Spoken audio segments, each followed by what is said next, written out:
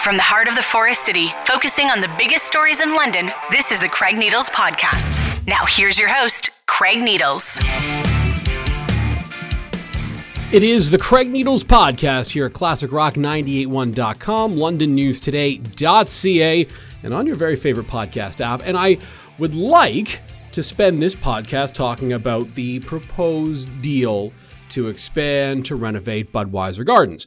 I was at London City Hall today for a meeting. I'm going to play you the results of some of those conversations on this podcast. But first, I just want to get everyone on board here with what the conversation is and what the deal with Budweiser Gardens is. Because I've seen some things on Twitter and I've had some people say some things to me that just are not quite accurate. So first thing I want to get out of the way here, and this is just in the interest of figuring out some facts. The idea of paying for an arena upgrade at Budweiser Gardens with money from you and I out of the property tax base has been compared to some of the disaster arena deals we've seen given to pro teams in various spots around North America, where it just works out really, really terribly for the people who are paying the freight. This is different. Here's the key reason why. One, the City of London still owns the arena. It's a complicated ownership structure, but the City of London owns this arena. So when we're talking about the London Knights, they're essentially, via a series of steps, the City of London's tenants at the arena. London Lightning, same thing. They're tenants, right? So this is not the same as buying an arena for a billionaire. We are paying for an upgrade to an arena that you and I essentially own. Here's how the structure works. Just if you're not sure, if you didn't know this, here's how the structure works. The City of London owns the land that the rink is on. So you probably understand that land is from the corner of King and Talbot all the way down Talbot towards Dundas, then down from the corner of Dundas and Talbot to Rideout. So that's the block that the arena sits on. And the City of London owns that land. The City of London leases a portion of the land to the London Arena Trust for a base rent, and that deal is in place for 50 years. So we're in year 21 of that 50-year deal. So the London Arena Trust owns the building in trust for the city. The London Arena Trust leases the building to London Civic Centre Limited Partnership. The partnership includes OVG 360, which was at one point known as Global Spectrum, and Ellis Dawn. So OVG 360 manages the building, and they're responsible for the sale of things like naming rights, Budweiser Gardens, advertising, attractions, suites, club seats, all that stuff. So they go out and make the money. And then the city gets a portion of it. Here's how that works. The city receives a share of the net proceeds. They get a minimum payment of $50,000. They get a share of the proceeds from tickets. So the city's share of net proceeds from operations, as it currently sits, it's gone up over the years, but it currently sits, it's at 70% rather. And that is going to be the case, provided the deal is not altered, between now and the expiration of this agreement, which will occur in 2052. So that's the quick notes as far as how this partnership works. So we get money, we being the City of London, which if you're listening to me and you live in the City of London, you're part of the we here. We get money that goes up, the number of dollars we get goes up if Budweiser Gardens does better, sells more tickets, gets more big events, right? Now, we're not rolling in it, to be clear. It's not a license to print cash, but when you factor in the spin-off benefits of what is happening in and around Budweiser Gardens, the downtown core, and how, let's be honest, for a lot of people live in the city, going to stuff that happens at Budweiser Gardens is the only thing that brings people downtown. Let's just be real about that, okay? So, because of the existence of Budweiser Gardens, London's downtown is better. You may not like the state of downtown. Fair enough. Neither do I. But are we better off downtown because Budweiser Gardens is there? Yes, we specifically are. Are we better off because of the best in the world level junior hockey program the Knights run? Yes.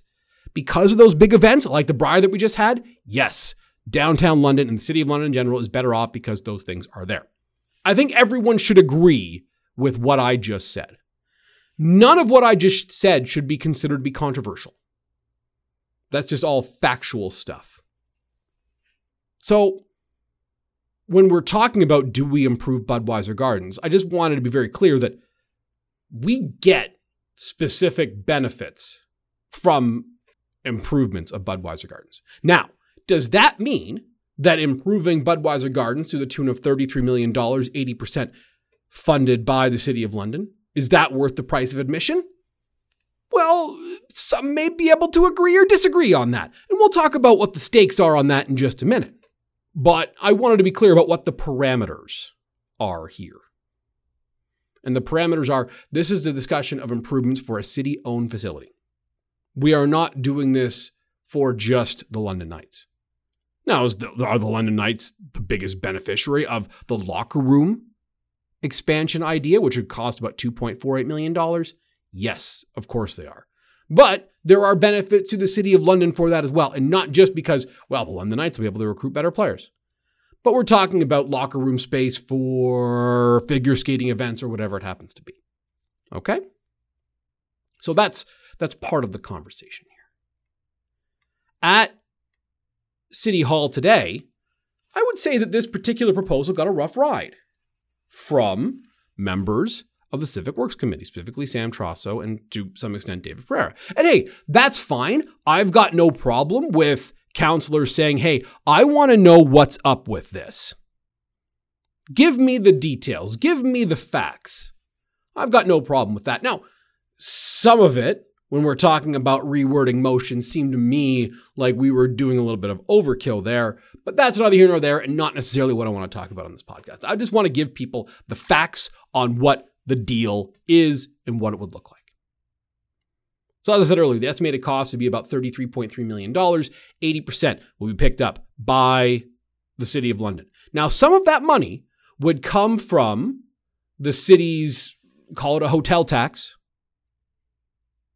Some of that money would come from the city's hotel tax, which is a 4% surcharge on hotel rooms booked in the city every night stay, hotel room, 4% surcharge. And that money goes into a big pot. That big pot produces roughly $1.6, $1.7 million a year. If we don't count the COVID years of 2020, 2021, and to a lesser extent, well, we'll say 2022 was not one of the COVID years. I understand. Please do not email me saying COVID's still around, Craig. I get that. But for the purposes of tourism, COVID is over. Just from this particular conversation, no one plans tourism around COVID-19 anymore. Or at the very least, no one who's in a position of power is planning tourism around COVID-19. If you have a problem with that, email your counselor, email someone from the City of London, email someone from the province. Don't email me because I don't control that, but let's just be honest and be reasonable and be real about what's going on in the world. No one who works at the tourism center, no one who works at the City of London saying, hey, we're going to have fewer people in London this year because of COVID. That conversation isn't happening because that's not what's going on. It's about $1.6, $1.7 million a year that they bring in. So there isn't quite enough to cover all of this renovation and expansion, but they want to borrow some money from this fund and have some money come from the tax base as part of the multi-year budget, which would get going as of next year. So that's their plan. That's what they want to do. And some people not necessarily happy about that. But some would tell you that we have to do it. That if we want to continue to get big events, we need this facility to be better. One of those people would be Brian Ohl, who's the general manager of Budweiser Gardens, who spoke to me moments after the Corporate Services Committee voted 5-0 in favor of going ahead with asking staff to take a look at, hey, what would this plan look like? Here's the wording of the motion, just to be clear. The Budweiser Gardens expansion proposal be received for information. Municipal Council provide direction to Civic Administration to prepare an amending agreement for the proposed expansion to bring forward a confirmed source of financing for Phase 1 and funded through the Tourism Infrastructure Fund, if desired, it being noted that Phase 2 will be forwarded to the 2024-27 multi-year budget process. Now, there are some councillors who had concerns about this going before the multi-year budget process. There are some changes to the wording. My conversation with Brian Ohl moments after they got out of that particular portion of the meeting, where Brian Ohl did speak and answer some questions for councillors. Brian, first, you got what I think is what you wanted to hear happen today, the 5-0 approval. That was kind of step one. Your reaction to what we heard on the council floor just now? Well, overall, we're happy. Would have liked it to go forward without those amendments. I think it just slows the process down a bit. Obviously, the sooner we get approval, the sooner we can start buying materials and things like that. But we're happy that it is moving forward, and that it wasn't a no. But would have liked to have gone through without the amendments. Maybe it could have been a little smoother, I guess. Yeah. Why does Budweiser Gardens need this investment? Well, the building's 20 plus years old, and as Mr. Luco had said, we're being bypassed. There's new technologies. New ways of doing things that the building certainly needs to be upgraded to meet the needs in the future.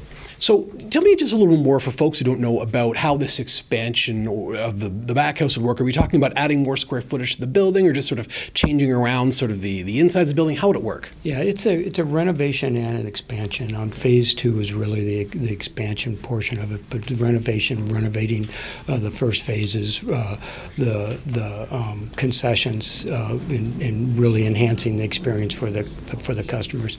The Phase 2 part is the expansion. That's giving us space inside the building so that we're not renting tents and doing other things for these other events that make them more, it makes us, kind of prices us out of getting some of these events. Well, I remember the Memorial Cup in, what year was it here? Was it 15? Either way.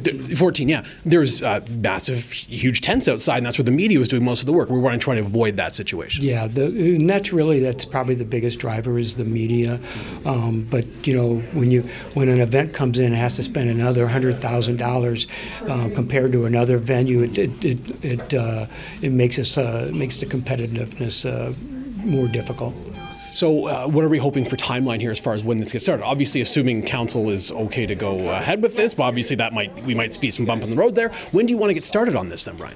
Would have liked to get started tomorrow. Right. I don't know, quite honestly, don't know what this all means in terms of timelines, because I don't know when the next vote then happens. So I don't have an answer for you there. Up in the air, I suppose. And before I let you go, Brian, you mentioned other centers sort of passing us by. What other places have arenas that are sort of comparable in size to us as far as this type of venue that would be sort of taking events that London may otherwise have an opportunity to get? Well, look at I'm trying to think of which Memorial Cup it was, but Mississauga, they did everything under their roof, and that's the kind of thing that we're talking about. Those other venues like that. What would seating be like when this is all done, if it goes the way that you guys? Seating doesn't change. It doesn't go up or down? No, okay. No. I think we're at the right number. Okay. For seating, it really is the back of house space enhancements for the artists to track and reduce having to spend extra for tents, and then it's the front of house, the amenities for the customers coming in the front door there, the patrons. So there's Brian Ohl's take. Now, one of the key points of contention during the meeting was a discussion about the London Knights locker room and an improvement there for $2.48 million. So as you heard Brian describing, they're going to expand the footprint of the building a little bit and then renovate what they have is the plan, is what they're hoping to do. So that locker room space would still be able to be used for other events, skating and things along those lines. And the Knights would be essentially furnishing it. The workout stuff would go in there. But I still understand why there are people in this community who see the London Knights as essentially a money printing outfit, because, oh boy, do they ever make money there. And hey, good for Mark and Dale Hunter. They run a top-notch hockey program, and they get the financial windfall of that. I've got no problem with that. However, I get why people might say, why are we paying for a locker room for them? $2.48 million, a lot of money. It's a lot of cash. I also understand why there is some question over the 80-20 split as far as who's paying for what. I do think it's important to note, though, that hotel tax thing we were talking about earlier, that would take up a significant chunk of it. And that hotel tax money, I want to be very clear, can't be spent on something that doesn't bolster tourism in the community. Can't be spent on anything that doesn't do that. It's against the law. So where, other than Budweiser Gardens, would that money be better spent, I think is a fair question. And I don't know if one can come up with such an answer. If the goal is try to get as many people to London as you can who don't otherwise live here. If the goal is try to fill our hotel rooms as much as you possibly can, where better than Budweiser Gardens to spend that money? Think about it this way. If you get two events that are big ones that you otherwise wouldn't have gotten because of this expenditure, it's probably worth it, right? Just when you factor in spin-off, when you factor in hotel tax money and things along those lines. Is it not worth it at two events? Does it not kind of justify the expenditure? Now, hey, maybe you don't think that. And maybe you don't think we're going to get those two events that wouldn't have otherwise come here. Maybe that's your belief. Hey, Craig, the next time we bid for the Canadian Figure Skating Championships or the Junos or whatever it happens to be, this $33 million is going to move the needle in our chances one way or the other. Okay. You believe that. Now, Cheryl Finn is the general manager of Tourism London. I spoke with her after the meeting, and here is what she believes.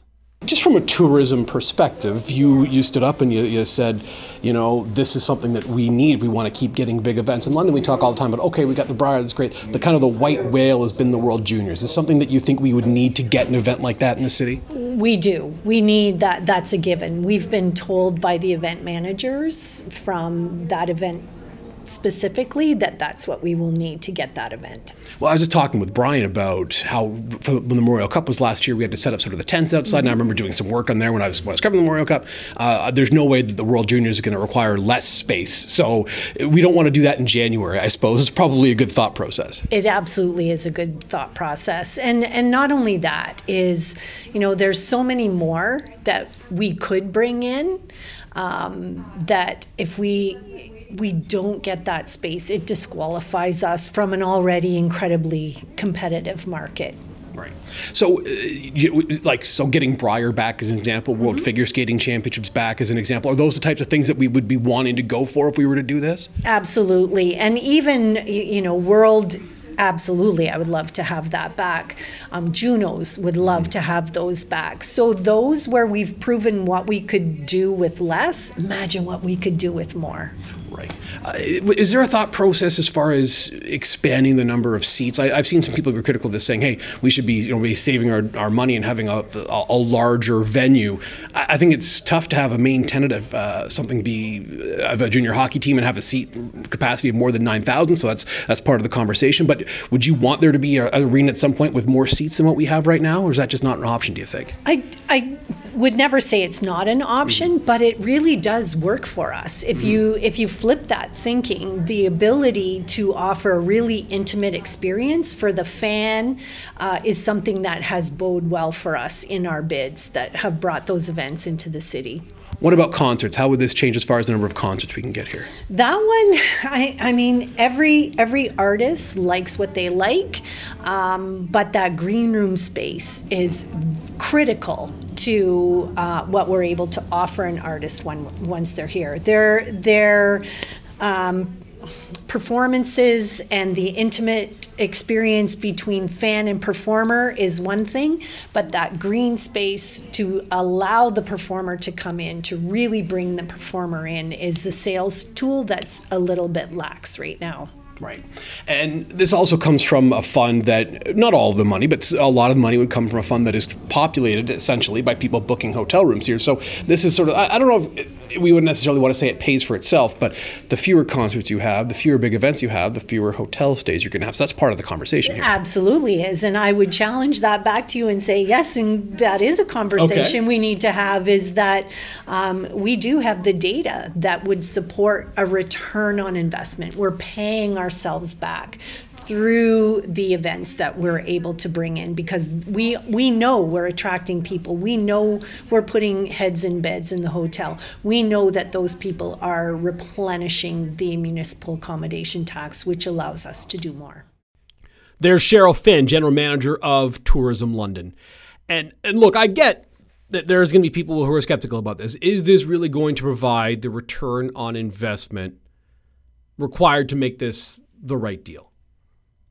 And to their credit, what has happened at London City Hall is the mayor crafted a motion that said the following at the very end: that the Civic Administration bring forward a review of the financial case for the expansion, including but not limited to an overview of the City of London's return on investment expected from the proposed phases of the expansion and comparison with the return on investment in the current agreement. So there would be some changes to the agreement that would be involving payback for the pandemic years when the place was essentially empty, and there'd be some changes involving the percentages of what the City of London takes home when that have been proposed here. And none of this is finalized. But that's the conversation that is going to be had next. But no one's agreed to anything yet. This is going to go under the microscope and we're going to see. But I understand why some people want to see a little bit more before they're sold on it.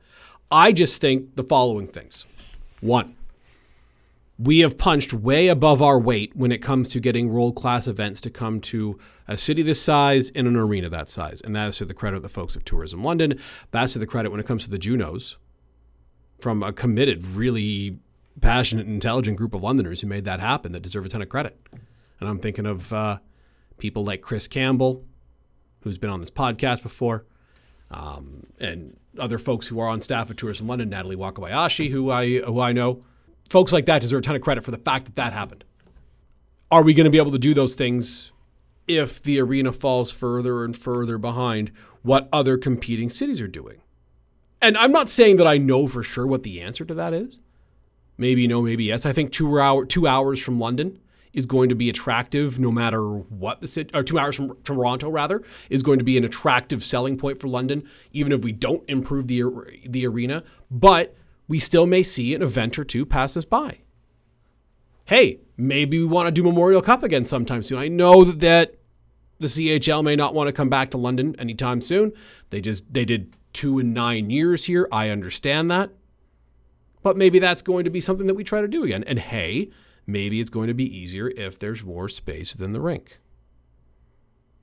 Maybe we want to get the Junos back again in a few years.